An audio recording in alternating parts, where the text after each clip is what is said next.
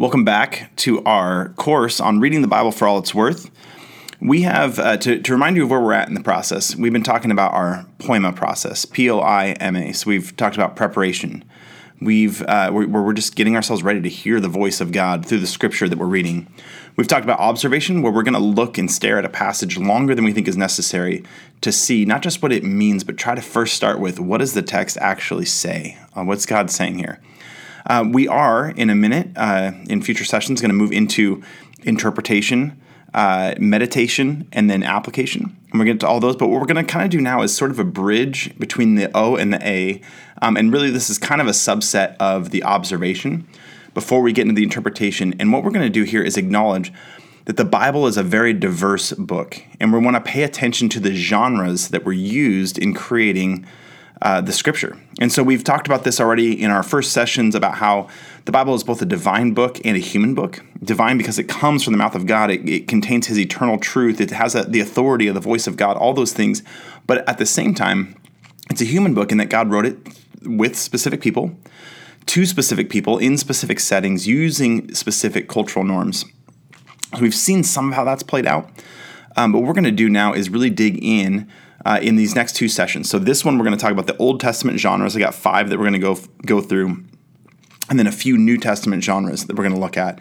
And basically what we do here is we're seeing, okay, again, the authority of God comes through each of these genres, but it's so vital as we get ready to interpret and as we observe and see what's really here and what's not, as we observe what's really here, to pay attention to the fact that this is a genre written in a certain kind of a way. And so in order to do that, we're going to just start marching through. So I'm going to start with narrative. Our first Old Testament genre is narrative. And with each of these genres, I'm going to give us a example. Okay, so what I'm going to do is I'm just going to literally read a passage of scripture for you. If you want to grab your Bible, look it up, read along, that's great. But what I'll do is I'll read the example so you get a feel for what it's like. And then I'll kind of refer to it back as we are talking through this. But we're just going to use that as an example for each time. So Genesis 4, and I'm going to go verses 1 through 16. Now, it's kind of long, so just hang with me. It's the Word of God. Let's hear it. Genesis 4, verse 1. Now Adam knew Eve his wife, and she conceived and bore Cain, saying, I have gotten a man with the help of the Lord. And again she bore his brother Abel. Now Abel was a keeper of sheep, and Cain a worker of the ground. In the course of time Cain brought to the Lord an offering of the fruit of the ground. And Abel also brought of the firstborn of his flock and of their fat portions. And the Lord had regard for Abel and his offering, but for Cain and his offering he had no regard. So Cain was very angry, and his face fell. Then the Lord said to Cain, Why are you angry? And why has your face fallen? If you do well, will you not be accepted? And if you do not do well, sin is crouching at the door. Its desire is contrary to you, and you must rule over it. Cain spoke to Abel his brother, and when they were in the field, Cain rose up against his brother Abel and killed him. Then the Lord said to Cain, Where is Abel your brother? He said, I did not know. Am I my brother's keeper? And the Lord said, What have you done? The voice of your brother's blood is crying to me from the ground. And now you are cursed from the ground, which has opened its mouth to receive your brother's blood from your hand. When you work the ground, it shall no longer yield to you its strength. You shall be a fugitive and a wanderer on the earth. Cain said to the Lord, My punishment is greater than I can bear. Behold, you have driven me today away from the ground, and from your face I shall be hidden. I shall be a fugitive and a wanderer on the earth, and whoever finds me will kill me. Then the Lord said to him, Not so. If anyone kills Cain, vengeance shall be taken on him sevenfold. And the Lord put a mark on Cain, lest any who find him should attack him. Then Cain went away from the presence of the Lord and settled in the land of Nod, east of Eden. All right, so there you go. There's a pretty typical biblical example of a narrative, okay? And much of the Old Testament is written in narrative. So kind of how does narrative work? Here's some features of narrative, the narrative genre in Scripture. So first of all, narrative tells stories, okay? So now, as soon as I use the word story, I think some people get concerned that we're saying, oh, this is fictional, right? The concept of story doesn't say anything about it being literal or fictional, right? Point is, narrative tells a story, whether it actually happened or not, okay? So what we're saying is this story with Cain and Abel, this happened. This is non-fiction, right? But it still is a story. It's a narrative. So to understand these passages, you have to kind of enter into the story, right? You can't understand the meaning of the story apart from the story itself, okay? So when we tell the story of Cain and Abel, yes, there are theological truths embedded and related to this story, But the first and primary duty that we have is to take the story as a story. Try to picture yourself there and all those kinds of things, okay? Number 2, narrative shows more than it tells. Okay, this is actually a function of all art, and narrative is sort of an art form in that sense. It shows more than it tells, right? A story embodies like history and truth. And so narrative isn't going to typically come out and just say what it wants you to know. The story is meant to be like experienced, right? The value of the story comes by reflecting on the story and the experience that story offers, okay? So when we look at ask the question, what does this story mean? That's a good question to ask. We have to do it, but we have to look at the details of the story rather than just like a direct statement that the narrator makes, right? Now, sometimes the narrator will say, give like a moral to the story and sum it up, and that's so helpful for us interpreting, especially when it comes to Scripture. But our primary duty, our primary task, is to sit back and just watch and see what's in the story, what's happening here, how is the narrative unfolding. That's how we're going to find it. It shows us something more than it tells us something. Okay. Now, similarly to that, we could say a narrative describes more than it prescribes. Okay. So you see a character performing an action, and like the first initial reaction shouldn't be to just imitate it, right? When we see Abel or when we see Cain, our first reaction shouldn't be immediately, let's do what they did, because not every story is meant to be worthy of imitation, okay? And so even in this story, Cain and Abel, we see one seems in some ways worthy of imitation, another one seems not worthy of imitation, but we still have to wrestle with like what specifically is worthy of imitation or not in the story. And so it's describing, it's not prescribing immediately. Okay, so we have to look at the context, we have to look at the tone, we have to look at the larger theological framework of the Bible and of the book that we're reading to decide whether or not the action is worth emulating for ourselves. And then here's an important one that I like to say. Narrative passages are written for us, but they're not written to us or about us. And I hope that distinction makes sense. I think it's really important. Narrative passages are written for us, but they're not written to us or about us. Okay, so we have to be careful not to immediately identify ourselves with like one specific character, right? The whole Bible is for us. Like God's, written it for our benefit. We're not the direct people that the stories were given to. We're not the direct audience of it. In this case, like we're talking Old Testament Israel as they, were entering the Promised Land. These are the ones that Genesis was written to. And so it's not written necessarily to us, and it's not about us. So don't be careful about identifying too much with one specific character, at least not initially. And then we got to understand the cultural, historical elements that are involved. Okay, so those are just some kind of tips to understand basically the nature of narrative passages in the Bible. So now let me give you some tips for reading these narrative passages. So a few tips I want to give us. Okay, first of all, read narrative passages theologically, not moralistically. And I don't know how that strikes you right away. I, again, think this is another really important distinction to make. What we've often done is we've read narrative passages moralistically. Okay, so we read the story of Joseph and, we see, something with like Potiphar's wife, and we see him resisting maybe temptation or resisting her, sinful advances. And then we create a moral to the story and whatever. I think what happens often is we kind of read these like Aesop's fables and we take them to just teach a certain point, and we kind of reduce the story to that one point. There are morals throughout all these narrative passages. There are things that we can and should learn. But rather than starting with be a Joseph or something, we want to read it in a bigger theological framework, meaning what does this passage reveal about God? What does this passage reveal about humanity? What does this passage reveal about the nature of salvation or the nature of forgiveness or those kinds of things? So we're not just saying, here's what happened, therefore this is how we should behave today. We're saying, here's what happened. What does this show us about who God is, how he works with human beings, all those kinds of things. So our starting point we're going to read these narrative passages theologically and not moralistically. Morals are good. Moralism is kind of a different thing where it's all about our behavior and acting a certain way. And so we definitely want to be careful in how we do this whole thing and learn about God. So the theological approach recognizes God's the center character in every Old Testament narrative. Every New Testament narrative too, right? So whether he's mentioned or not, every character exists in some sort of relationship to God. So as we watch the drama of this passage unfold, we should ask, like, what can we learn about God by the way he acts in the story, the way he's neglected or affronted in the story? how his stated purposes are being furthered or apparently hindered, those kinds of things. So, I mean, honestly, we could say something about true worship from this passage in Genesis 4 that we read. We could learn, about the nature of those things. Obviously, we could say, like, murder's not a good thing. We also learn a ton about God and how gracious he is, right? Instead of just wiping Cain away for his murder of his brother, God deals with him very graciously.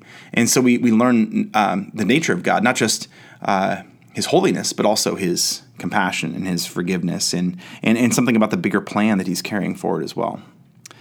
The second thing that we need to do, a tip for reading these Old Testament narrative passages, is we want to identify the setting that it's in, okay? So, like, there's these old myths about the creation of the world, and different cultures have different ones. You could think of something like the Epic of Gilgamesh as an old one, and there's this, massive kind of flood that there's all these, like, big picture things, these big actors, these big gods, but there's never really that concrete of a setting in those. There's a blank background or imaginary backdrop to the whole thing. The interesting thing with biblical narratives is they take place in the real world, right? Real time, real people, real places. And so identifying like when and where a story takes place helps us sort through a lot of the other elements that we're going to identify.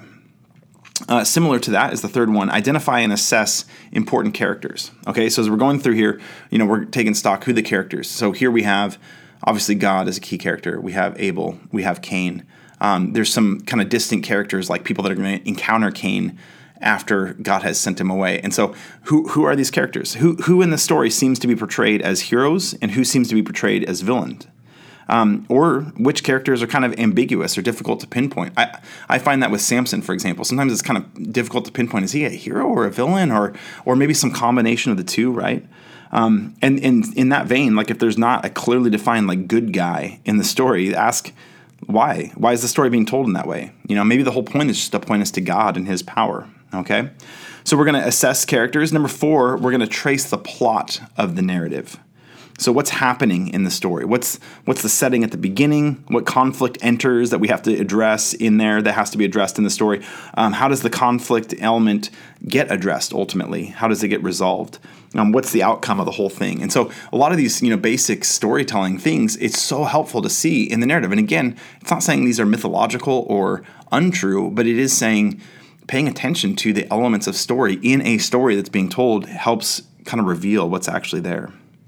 Another thing to watch out for, we're going to watch for repetition. So often there are phrases, events, actions repeated throughout a story. Okay, so whenever we see repeated concepts or actions, we know the narrator is trying to emphasize something. We'll see this in all the genres, but they didn't have, when they wrote these down, paper was precious, okay? And a lot of it was originally done in an oral society, so they're not bolding, italicizing, bullet pointing.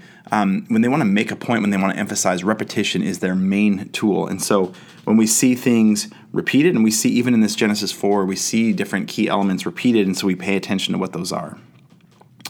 A few more I want to point out with regard to narrative. We want to look for comparisons and contrasts in the story. Okay, so seeing how different things are juxtaposed often helps, right? Characters are often compared, contrasted in literature, and that's certainly true of the Bible. Like when you see two characters placed next to each other, we want to ask, like, how do they compare to each other? And so in the example we just did, Cain and Abel, what's similar, what's different about them? What's different about the sacrifice or why they did those sacrifices and how they responded to them and those kinds of things. They're set next to each other so that we can compare and contrast them.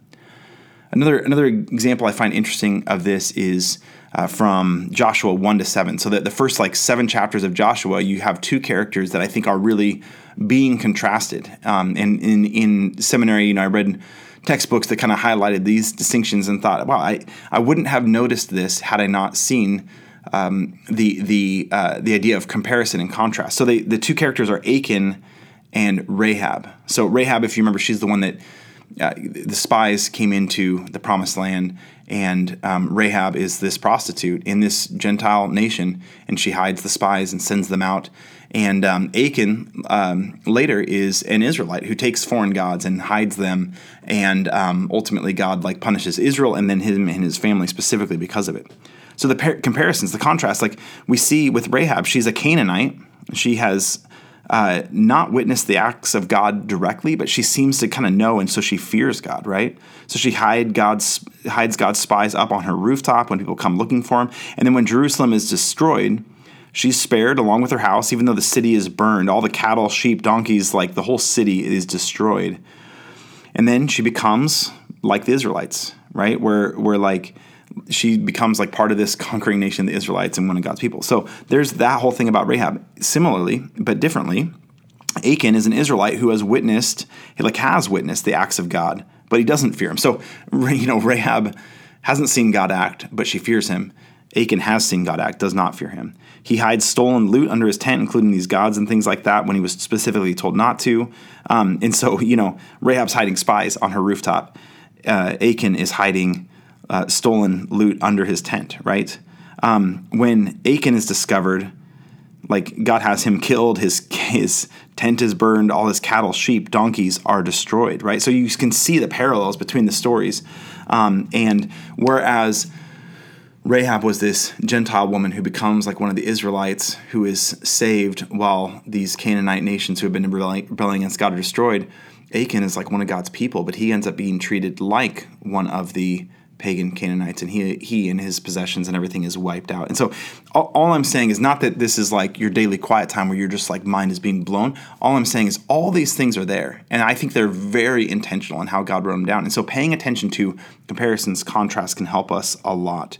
And just seeing how different characters interact, it really helps us get behind what's really happening in these stories. Two more. One is look for interpretive elements added by the author. And this is helpful. Sometimes we don't get anything. Sometimes we don't get any interpretation from the author. But sometimes the author gives like a purpose statement to the story. Sometimes he'll give a pronouncement on one of the characters saying this person's good or evil or something. You see that a lot in 1st and 2nd Kings. We'll ask, does the author repeat a phrase that would help us understand the events taking place? So, for example, you read through Judges and you keep hearing the people did what was right in their own eyes. And those things are helpful in kind of understanding what's happening in the story. And then, questions like, if a story that we're reading seems kind of out of place within its context, there probably is a reason for that, okay? So pinpointing like these out of place elements, like it helps us to identify why the author chose to include the story here and basically what he wants us to see in the overall thing. So interestingly, the story of Joseph, it goes from Genesis 37 to 50. That's a big chunk. It's all about Joseph.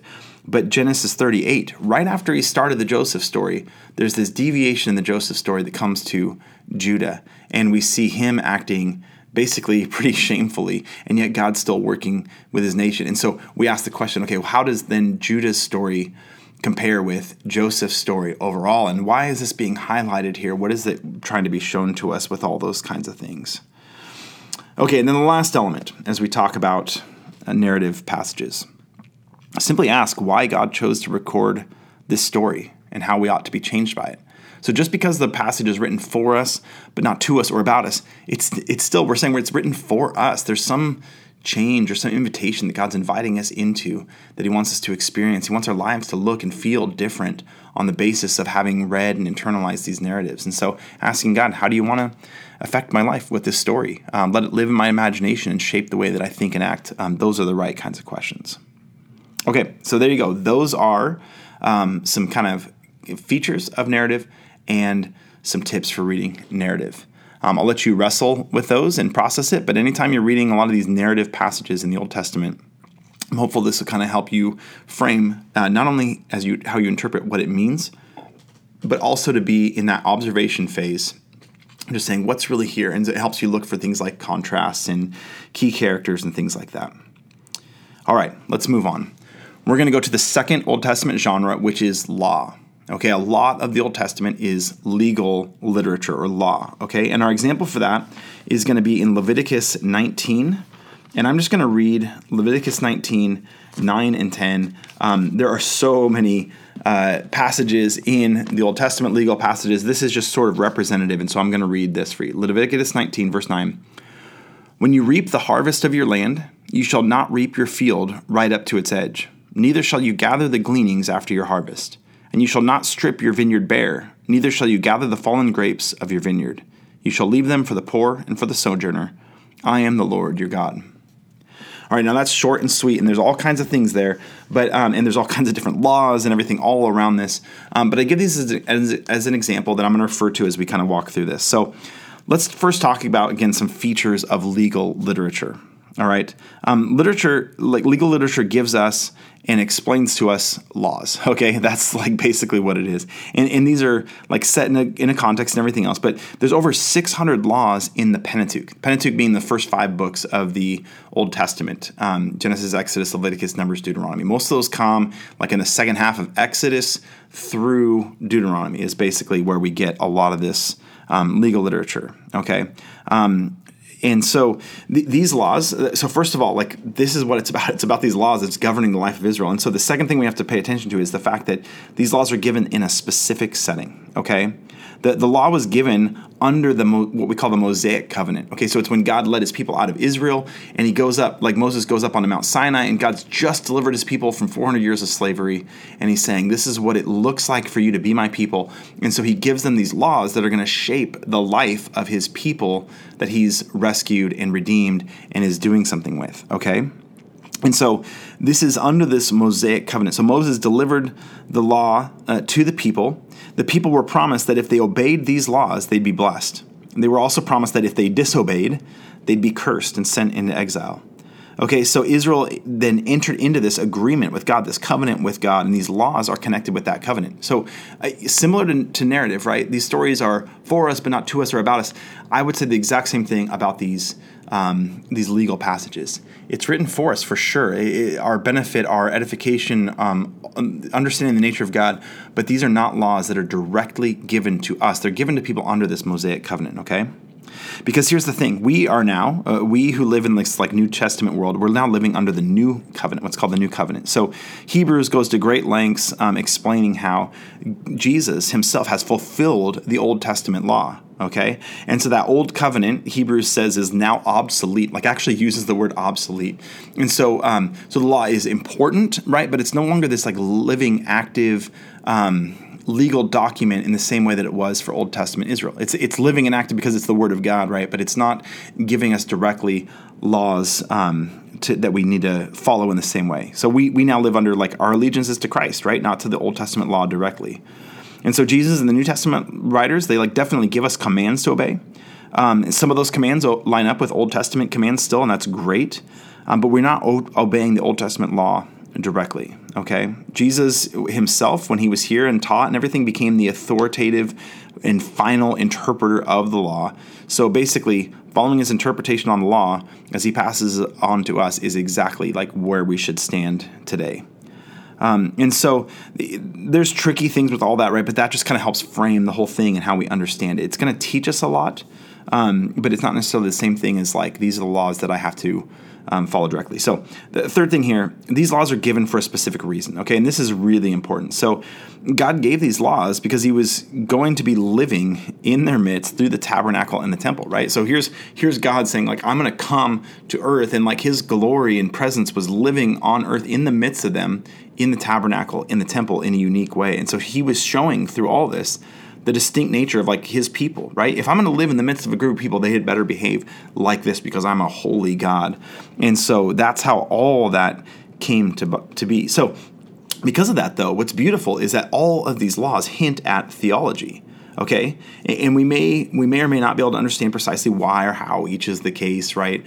But it gives us this sense of, you know, we learn who God is through these laws, and we learn something of his design for humanity through these laws, even though it's not necessarily the covenant that we're under, okay? So we'll explore this further by stepping into the next section. So that was the kind of the features of legal literature, the law. Now let's talk about some tips for reading the law, the Old Testament law. Okay, so first of all, we want to identify which kind of law is being described. Now, this is a little bit artificial, but I think it's been helpful for me. I think it'd be helpful for you. We can't push these distinctions too far. But there's different kinds of laws. So there's what we call absolute laws, and then there's case laws, okay?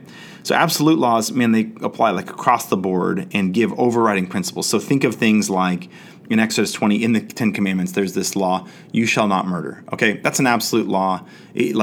Just don't murder people, right? That's broad and universal, right?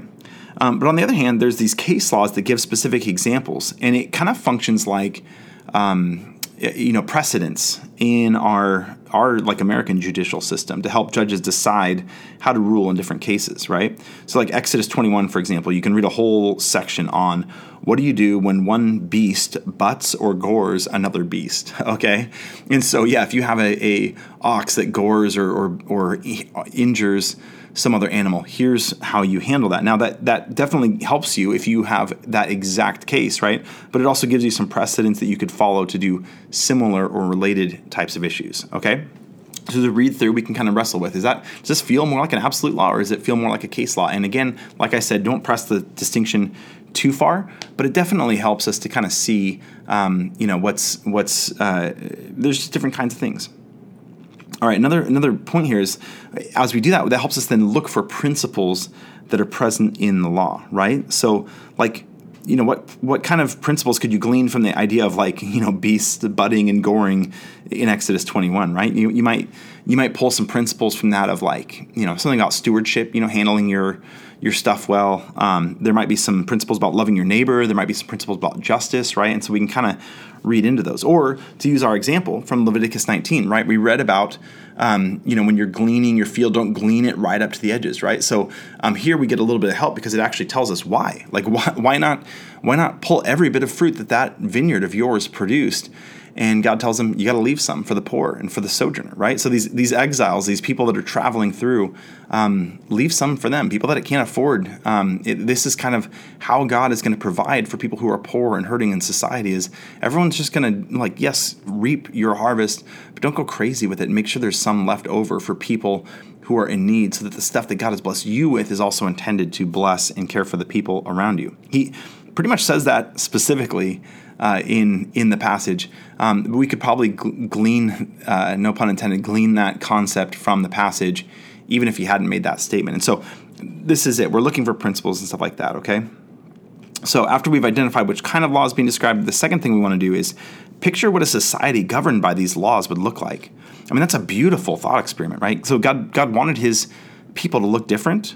And so we want to just ask, man, how would this specific law make this people look different? I mean, what would a society be like where people are not gleaning every last bit of their field, and you can picture poor people walking and getting the food that they need by simply walking property to property? Would that provide like a relational element in it?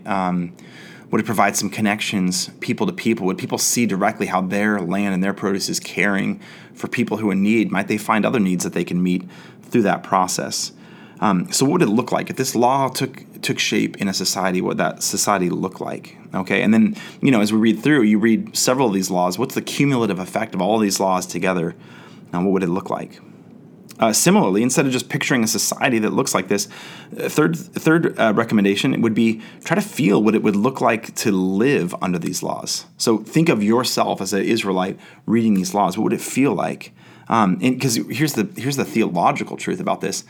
Part of the overall message of the Old Testament, the New Testament makes this clear. Part of the overall theological message of the Old Testament is that human beings cannot please God, cannot keep the entire law. That's just a reality. And so what would be on your mind if you had to try to keep all of these laws, right? What would it feel like to fail in one of these laws? What would be on your mind as you failed? And so these are great questions. I mean, things like all the sacrifices that are offered. What would it be like to make these sacrifices? How would that feel? What would that make you think about God or yourself or anything? So great questions to ask. Number 4, we might ask what each law might tell us about the God who gave it. And this is great. This is thinking theologically about these legal passages. So what is it about God's character that would make this kind of a law important as he directed his people? Man, such a great question to ask. Most of the law says a lot about his holiness, but some laws reveal his mercy and his provision for the poor, like we saw in Leviticus 19. And then lastly, the last tip for reading the law here is just meditate on how that law is fulfilled in Jesus. So now this is zooming out again, right? But we get this law and then we can zoom out and just say, man, Jesus perfectly fulfilled the law. We're told that specifically in the New Testament. So how does this law come to ultimate fruition in Jesus? How did he fulfill that? What a beautiful thought to picture how Jesus is presented in narrative passages. And now we're seeing how Jesus is presented in these legal passages, things that are often very dry points in our Bible reading if we're trying to get through the whole Bible, but to see, man, this is revealing something about who God actually is. All right, so there you go. There's some tips and features of reading the law, the Old Testament law, basically Exodus through Deuteronomy. Now, third genre. We're at third out of 5, so we're getting there. We're doing good. Third genre is poetry, and it is amazing how much of the Old Testament is poetry. And so for this, I'm going to go with a great example. I'm going to read for you Psalm 46, one of my favorite psalms, definitely. And it just has a lot of the representative elements that we see in poetic passages. So I'm going to read for you here Psalm 46, the whole thing. It's not very long. So it starts, as many of them do, with this script at the top. To the choir master of the sons of Korah, according to Alamoth, a song. God is our refuge and strength, a very present help in trouble. Therefore we will not fear, though the earth gives way, though the mountains be moved into the heart of the sea, though its waters roar and foam, though the mountains tremble at its swelling. Selah. There is a river whose streams make glad the city of God, the holy habitation of the Most High. God is in the midst of her. She shall not be moved. God will help her when morning dawns. The nations rage, the kingdoms totter. He utters his voice, the earth melts. The Lord of hosts is with us. The God of Jacob is our fortress. Selah. Come, behold the works of the Lord, how he has brought desolations on the earth. He makes wars cease to the ends of the earth. He breaks the bow and shatters the spear. He burns the chariots with fire. Be still and know that I am God.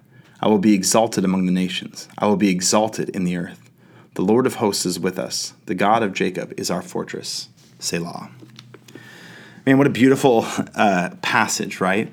Now here as we kind of zoom back from that, that's a great representative of what poetry is like in the Old Testament. The Psalms are a big piece of it, but here's what's crazy. Poetry makes up actually a third of the Bible.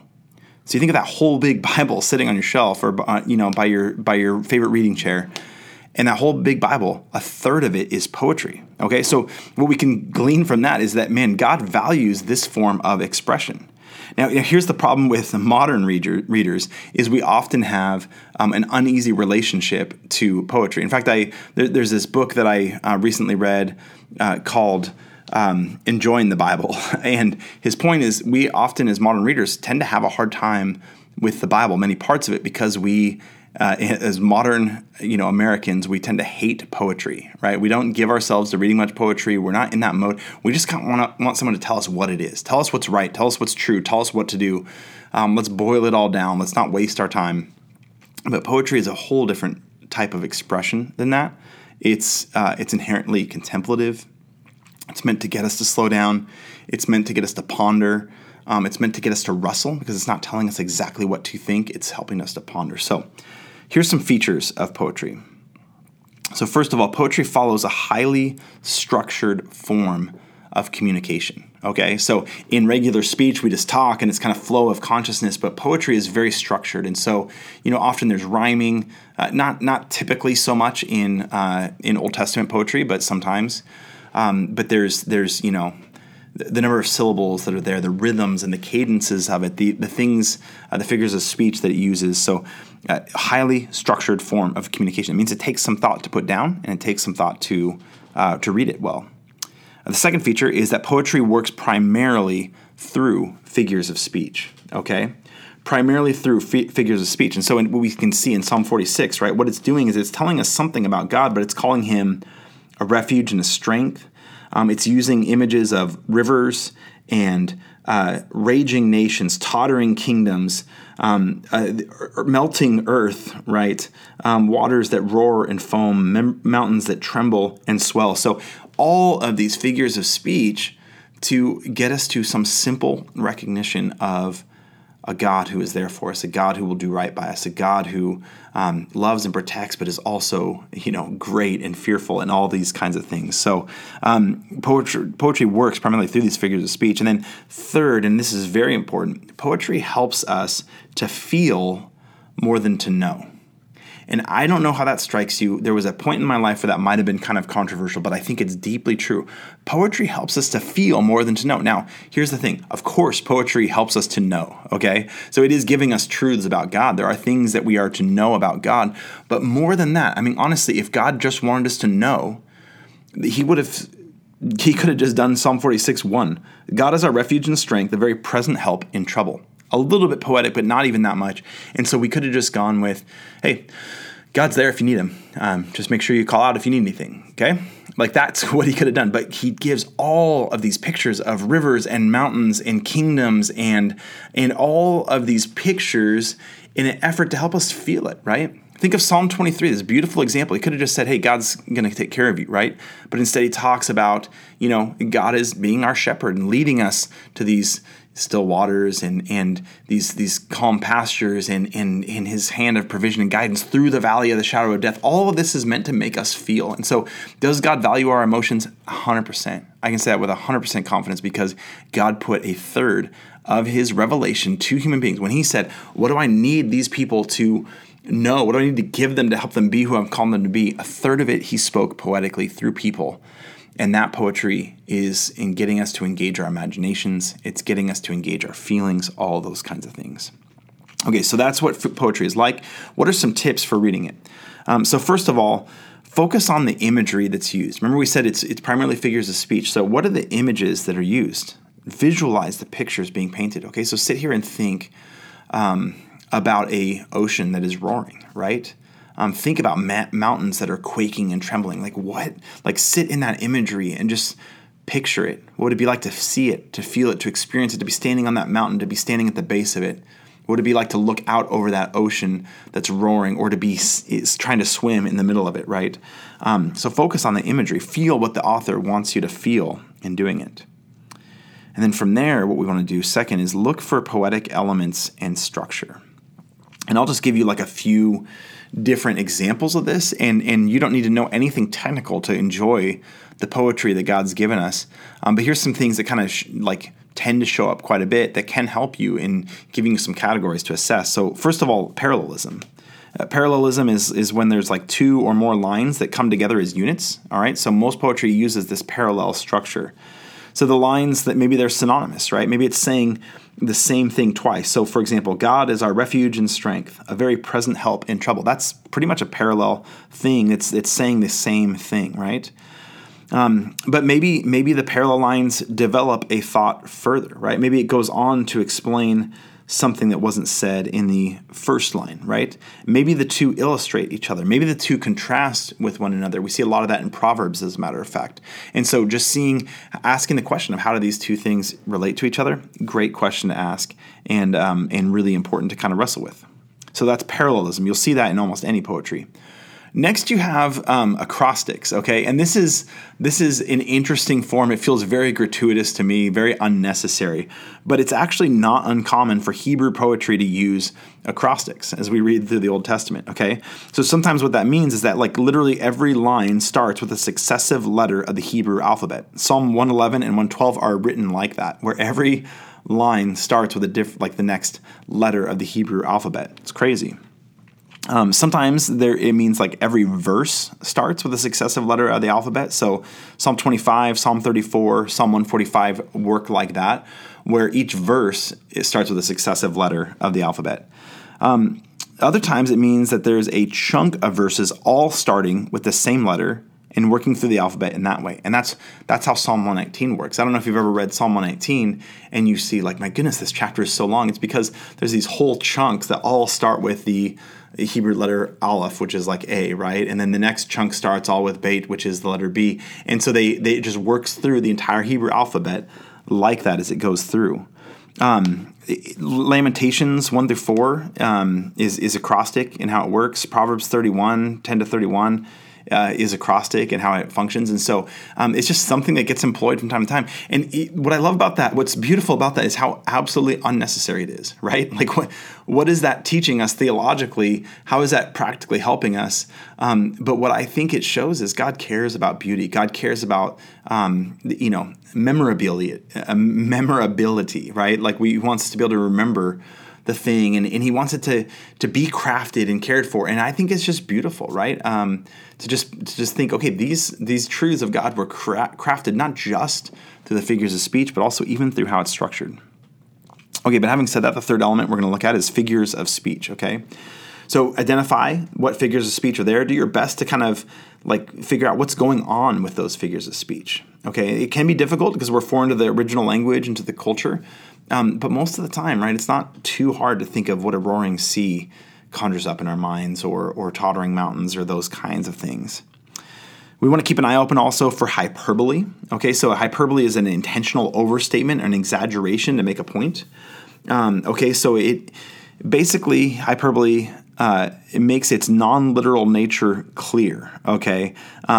Because like you can see like what's happening, okay? And so you know, like often the poetic elements are very overdramatic. Like, God, I'm about to be destroyed, and you know, my enemies, like there's not a single one who loves the Lord, or my enemies are mounting against me. And there's just this drastic overstatement. Usually we can see that's true. Maybe in some cases it's literally true.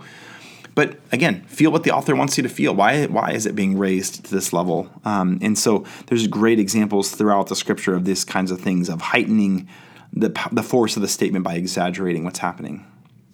Then we can look for other types of figures of speech like personification, anthropomorphism, or zoomorphism. Okay, so you don't need to know about these terms at all, but I'll just kind of share what they are so that you can kind of watch for them. But personification means like there's a non-human entity that's being spoken of as having human attributes. Okay, and so so you might get a picture of like trees clapping their hands or something like that. Okay, that's personification. You're taking something non-human and personifying it, make it like it's a person. Okay.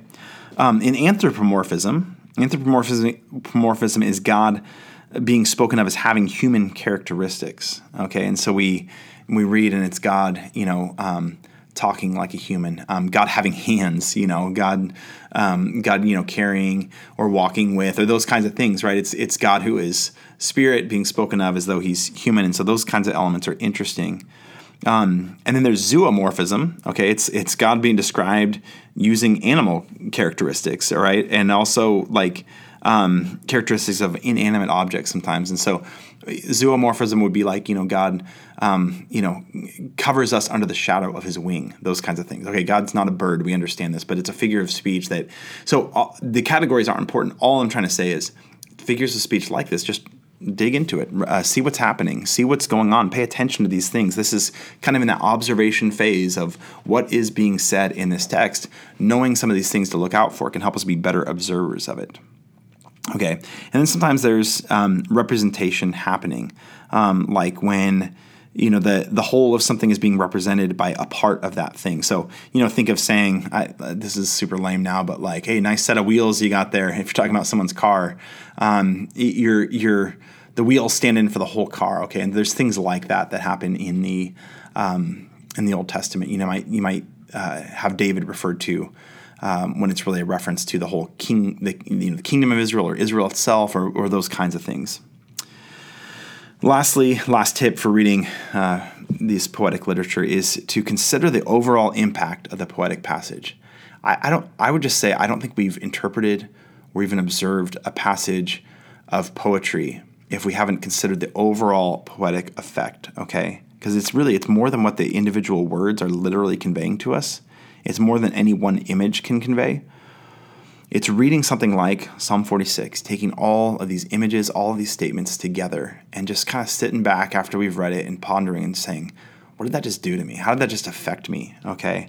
And so considering how the message itself, the figures of speech used to convey that message, the artistic structure of the poetry, watch how they all interact to kind of heighten the impact of the poetry. And then recognize, man, God put it like that on purpose. That's why he did it that way. And so we're better as individual Christians if we pay attention to what God's doing. If we get a chance to teach or preach, we get an opportunity to help other people experience the truth that God's put in his word through the direct statements and also all of these artistic indirect elements all around it.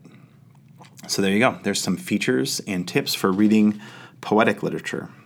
2 more to go before we jump into New Testament genres in the next session, which will be a little bit shorter, I think. But here we go. Prophetic literature is our fourth. Okay, and so prophetic literature, I'm going to use an example of Isaiah chapter 5. I love the book of Isaiah, and this Isaiah 5 is a great example of some of the things that you see in prophetic literature. So I'm going to read. I'm just deciding here. I'm going to read verses 1 through 7. Isaiah 5. Let me sing for my beloved, my love song concerning his vineyard. My beloved had a vineyard on a very fertile hill. He dug it and cleared it of stones and planted it with choice vines. He built a watchtower in the midst of it and hewed out a wine vat in it. And he looked for it to yield grapes, but it yielded wild grapes. And now, O inhabitants of Jerusalem and men of Judah, judge between me and my vineyard. What more was there to do for my vineyard that I have not done in it? When I looked for it to yield grapes, why did it yield wild grapes? And now I will tell you what I will do to my vineyard.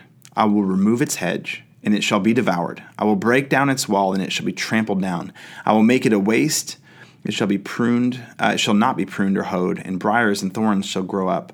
I will also command the clouds that they rain no rain upon it. For the vineyard of the Lord of hosts is the house of Israel, and the men of Judah are his pleasant planting. He looked for justice, but behold, bloodshed. For righteousness, but behold, an outcry. And then it continues on like this for a very long time. So here we have a pretty typical example of prophetic literature. Okay, and so how do we understand prophetic literature? I mean, we're talking like anything from Isaiah, Jeremiah, Ezekiel, Daniel, the minor prophets like Hosea, Joel, Obadiah, Amos, those kinds of things. I mean, there's so much in here. So much of the Bible is that. And so here's some features. Only a tiny percentage of prophecy deals with events that are still future to us. Okay, I hope that makes sense, because I think when we think of prophetic literature, we primarily think of what's coming in the future, prophesying what's coming maybe when the world's getting ready to end. But here's the reality. When we talk about Old Testament prophetic literature, we're talking about a tiny percentage that deals with events that are still future to us. So consider this. Less than 2% of prophecy in the Old Testament prophesies about the Messiah. All right. Now we think often, Jesus did fulfill so many Old Testament prophecies, but less than 2% of the prophecies are about the Messiah.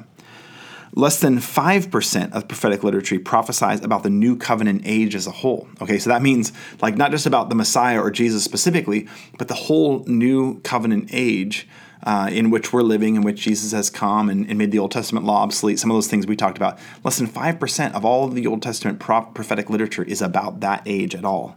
Okay, and then this is obviously a little bit subjective, but less than 1% prophesies about events that are yet to occur. Basically, less than 1% prophesies about things that are like the very end of the world, those kinds of things, when God ultimately returns, not just about Christ. So think of that. And even if you add all those together, right, that's a small percentage of what's in this overall large body of prophetic literature, okay?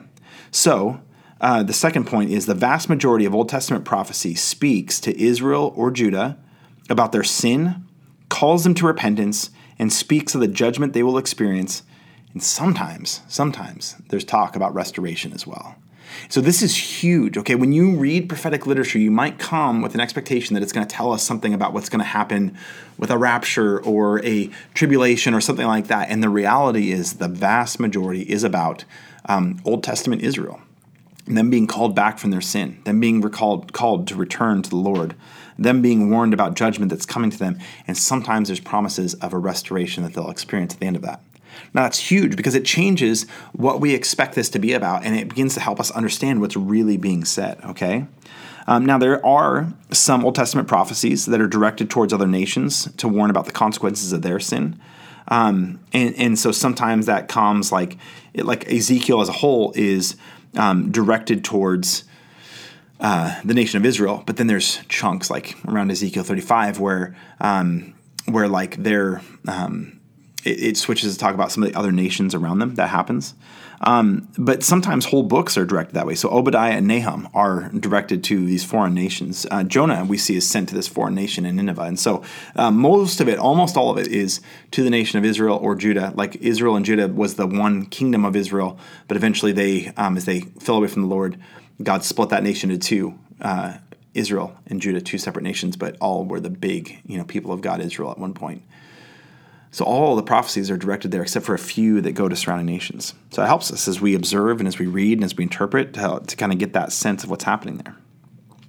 The prophetic books are mainly anthologies, meaning like they're collections of speeches, oracles, mini narratives, those kinds of things, right? So they're really difficult to outline or analyze in terms of like a flow of thought, because a lot of it is like, Isaiah, what he prophesied, what he said, what he heard, what visions he got, and it's kind of collected together in this way that's very useful to us, but also very difficult for, preacher types to kind of put into an outline that flows together.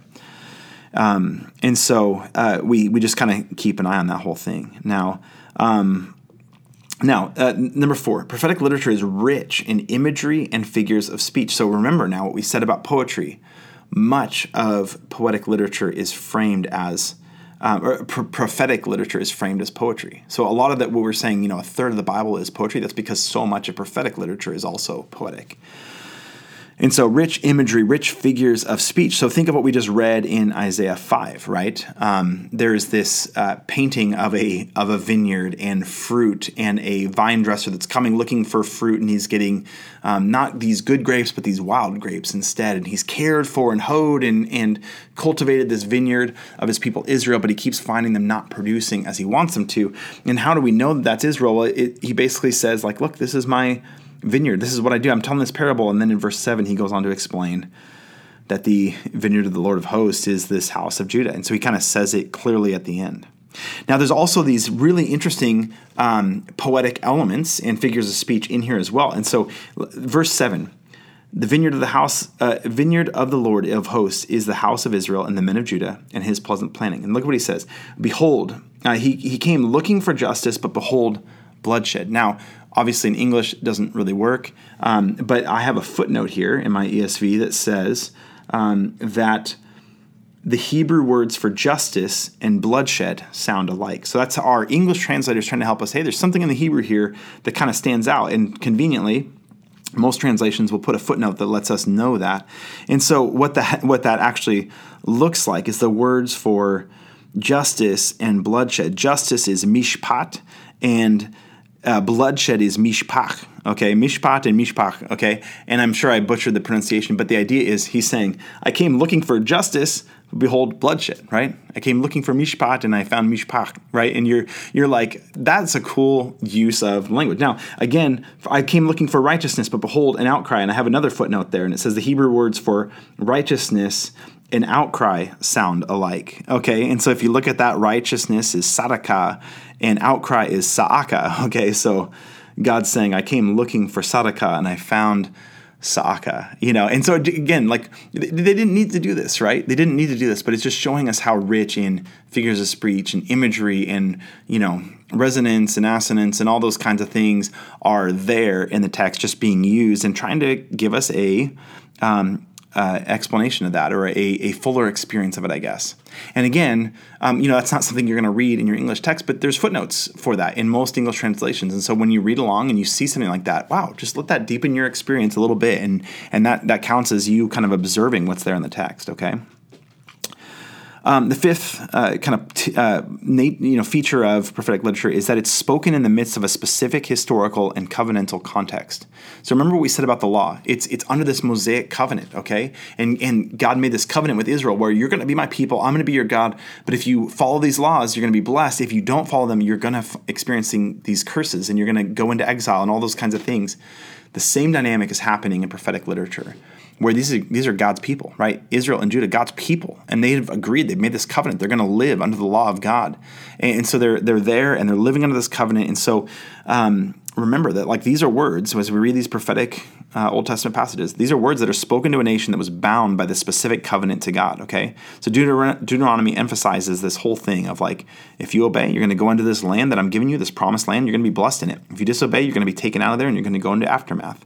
And so these like prophetic books are written kind of to a nation that's on the verge, either just about to or just having gone into this exile and experiencing the curses. A lot of the earlier ones are trying to call them back from the edge to obey God and return to his law. And a lot of the later ones are like, okay, so now you've disobeyed God and you're in exile. What do we do with that?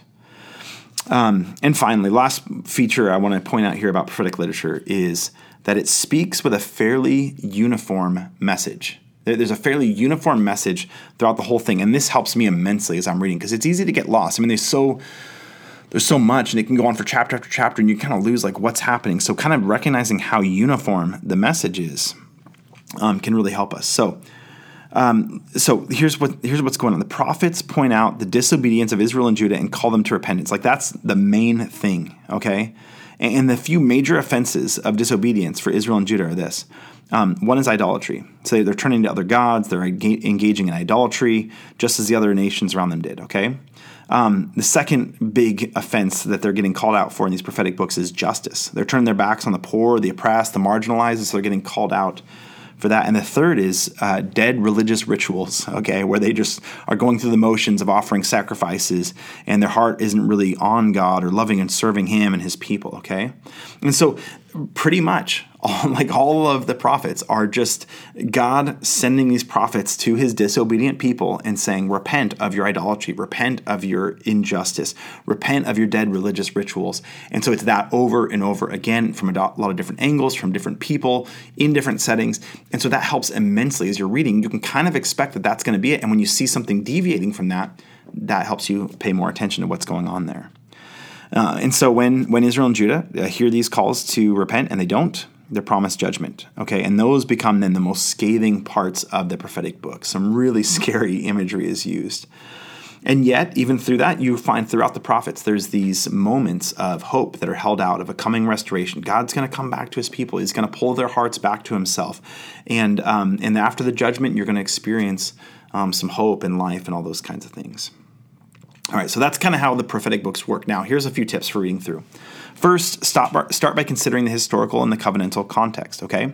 So ask, is the book I'm reading, is it written before, during, or after the exile? Now, that might be kind of hard to answer. You literally can answer those questions by reading the book itself. That's all scholars are doing, is just reading the book itself and trying to figure out, does it fit before or after? But a good study Bible. I love the ESV study Bible. It's a great one, a lot of great notes, and it'll have chapter introductions or book introductions that'll kind of explain, here's roughly when this book was most likely written, here's why we think that, and it'll help you kind of place, okay, is this to a nation that's on the verge of going into exile, like taken out of the promised land, or is it to a nation that's already in there, or are they right, how does it work? That's great questions to ask. You want to ask if the book you're reading is speaking to Israel, to Judah, or to some other nation, okay? And almost all of them will say that right at the beginning of the book, and honestly, typically throughout the book as well. Good questions to ask. Is your particular passage giving a message of hope or of judgment? Great question to ask, right? And you'll find that pretty clearly in each one. So to try to interpret these books without references to this kind of like unique historical situation really leads us to misread the prophets, okay? And so we have things like Jeremiah 29, such a cool passage. I love it so much, but there's the whole thing about like, if my people who are called by my name will repent, then I'll hear from heaven and I'll come and I'll heal their land, right? So that's beautiful truth, absolutely true, right? But what's happening is we're reading that, a statement to a nation that is like, God's coming to people, I'm going to put you in the land. That was a huge part of it, and you see that repeated so many times. I'm going to put you in the land, but if you disobey me, you're going to go out of the land. And then, but here's the thing, if you repent and come back to me, I'm going to listen, and I'm going to heal you, and I'm going to return you to your land, heal your land, like bring you back to your land. And then we take Jeremiah 29:11, and look, I'm not saying it's wrong, but we're like, oh, okay, well, if my people, America, will pray and repent, then I'll listen to them and I'll heal their land, America, right?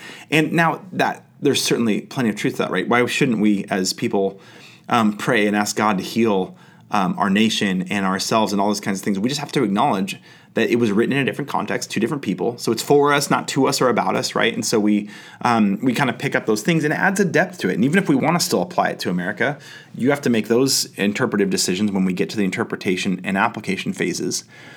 But it helps us to keep in mind to stick with the original context as we kind of observe what's going on there. Okay. Second, we want to feel and visualize the imagery that's used. Now, this was true of poetry in general. I'm saying it's true, and maybe more so even in the context of prophecy. A lot of times we jump to try to make the imagery literal, okay? And so just as it would be insane to think, we're reading Psalm 46 and we're picturing God as a tower. God is a tower, right? Sometimes when we come to some of these end times prophecies, we start taking imagery really literally, and it's really not meant to be. So feel the imagery, sense it, try to picture yourself standing amongst it. The imagery is rich, it's powerful. Okay, so enter into that imagery, get a feel for what's going on, and I think really only after we've experienced the weight of the imagery are we going to be able to decide like which elements are meant to be literal or not. Okay. Third, we want to ask what the prophetic imagery would have conveyed to the original audience. Okay, so who's listening to this? Would this imagery and would this message have made them afraid? Would it have made them like want to repent? Would it make them hopeful? Would it make them feel comforted? Those are the questions to ask. How would it have hit them originally? And my last point here on tips for reading is ask what we can learn about God by the way he speaks to his people and the surrounding nations in the prophetic passages, right? So there's so much in the prophets to learn about God by paying attention to his justice, his wrath, his faithfulness to his promises, and also like his mercy and his forgiveness and his relationship to his people, those kinds of things. So paying attention to all that helps.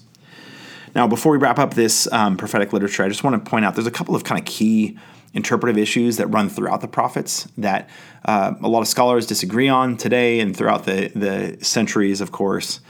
But one key question is like, how literally should the imagery be taken? Okay, so when there's talks about God bringing Israel, his people, back to their land, is he talking like super literally or not, right? Those are great questions to ask, and people will debate them, but those are just kind of key things that we're going to have a hard time figuring out ourselves, but we want to wrestle with it, and we might develop really firm convictions on it over time, and that's a great thing if you do. The second question is, are the prophecies regarding Israel's future primarily fulfilled in the church, or are they awaiting a fulfillment to the Jews in the future? Okay, this is hugely important and hugely controversial. So when these promises are made about a time when God's law is going to be written on the hearts of his people, he's going to pull them back from exile, he's going to return them, he's going to heal them, take their heart of stone, it says in Ezekiel 36, and give them a heart of flesh, and heal their land and all those kinds of things, right? When God speaks like that, there's times when the New Testament authors say, oh, this is what God prophesied before. And he's talking about not necessarily the nation of Israel, but individual Jewish people and individual Gentile people. A key passage here is Romans 11 that talks about Israel as a tree that has branches grafted off. It seems to be Israelite branches, and then other branches grafted in. And that those seem to be Gentile. But then, he talks about how all Israel will be saved. And there's just a lot of different interpretation and conviction regarding, is there a future for the nation of Israel as a whole, or is this speaking of individual hearts? And I won't even begin to try to answer that here. I have definitely thoughts and opinions on it, but I just pointed out to raise the question of like, this is a big interpretive issue, and pay attention to it as you're wrestling through these passages. And then finally, when there's predicted events, when are they going to occur? That's a huge interpretive issue running through all the prophets. So keep in mind, like when the prophets looked ahead, they saw the events, but rarely are they like precise on the timing, right? And I think sometimes they conflate like multiple actions of grace or judgment as though it's all happening at once, right? So I think sometimes Isaiah will look ahead into the future and he's seeing like things related to the first coming of Christ and the second coming of Christ and kind of talking about them in a single passage, but it's not necessarily meant to say this is all happening at the same time. Tricky, but it's important. So, but I think bottom line, if we focus too much on the timing, the precise timing, setting a timeline, we can kind of like neuter the prophets. And we redirect the focus from the power of the imagery to like some benign timeline that we create. The prophets really are not meant to create a firm timeline for us. They're meant to challenge and call us to repentance, call us to trust in God, those kinds of things. All right, so there's the prophets. I've got one more brief genre here, and this is wisdom literature. Super important as well, but we won't spend quite as much time on it, and a little bit less controversial in some ways. There's just a lot of issues that arise in the prophets. So for the wisdom literature, this is our last one. I'm going to read Proverbs 5, 1-6. Such a powerful passage that is, I think, pretty typical of the Proverbs here. So here it says, Proverbs 5, 1-6.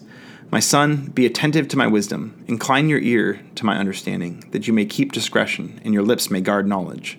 For the lips of a forbidden woman drip honey, and her speech is smoother than oil. But in the end she is bitter as wormwood, sharp as a two-edged sword. Her feet go down to death, her steps toward the path to Sheol. She does not ponder the path of life. Her ways wander, and she does not know it. So here is a great example of kind of proverbial literature, which is a subset of wisdom literature. So wisdom literature, overall, we're talking about Proverbs, Job, Ecclesiastes, and Song of Solomon. That tends to be how this gets grouped together. So features of wisdom literature, each of those is a little bit different, but wisdom literature focuses less on direct commands and more on like wise sayings to live by, okay? So sometimes the Proverbs are stated like direct commands, but typically it's giving you like wise sayings to live by, to shape your character, to kind of help you live a wise and holy life is kind of the idea. So wisdom literature, the second thing here is wisdom literature pushes us to reflect, and by doing that, it forms our character. So it pushes us to reflect, and by that reflection, through that reflection, it helps us to kind of form our character. And now different parts of the wisdom literature do this in different ways. So Proverbs tends to give us the norms for wisdom literature. Proverbs gives us like the norms that like sayings that hold true in general, but like typically it's not like they're without any exception. Okay, so there's like a famous statement that, where he says, don't answer a fool according to folly lest you like get trapped in his sin, but answer a fool according to his folly lest he be wise in his own eyes. So do you answer a fool according to his folly or do you not? It literally tells us to do both. The point is wise sayings to live by. There are exceptions, of course, to it, but like, and even things like, the righteous person will be blessed in what he does, right? That comes a ton in the Proverbs. It's giving us a norm, like something that's like, this is generally true. Live your life as though this is true, right? That the holy person, the righteous person will be blessed. But we all know there's examples that doesn't happen, right? So, for example, Job then, Proverbs gives us the norm. Job then gives us a major exception to the norm of the Proverbs, right? Sometimes godly people don't prosper. Like that's kind of the point of Job, is it's like, here's a righteous man that experiences all this tribulation, not because he fell into sin, but because he was righteous. And it's wrestling with, okay, what do we do when this proverbial wisdom doesn't hold true in a specific case? That's a big part of it. And also a lot of what Job does is reveal who God is to us and those kinds of things. Ecclesiastes, interestingly then, comes in from a different angle, and it kind of explores life from two perspectives, like a Jewish proverbial approach, like we're saying, like the godly will be blessed and all that. And then on the flip side, it juxtaposes that with a different perspective of kind of like a Greek autonomous reasoning approach, like what makes sense to me when I observe with my eyes and I use my own reason, okay? And you see those two things side by side throughout the whole book of Ecclesiastes, and it helps us to like weigh each as we journey, and I think eventually the preacher of Ecclesiastes comes to a deeper understanding of God and what it means to live in this world. And then finally, Song of Solomon, very simply, just I think delights in the idea of romantic love. Marriage and sex and all of that. I think it's a beautiful depiction of that. And so wisdom literature is just kind of helping us like form our character by pushing us to reflect in these different ways, okay? And each of them does it in its own way.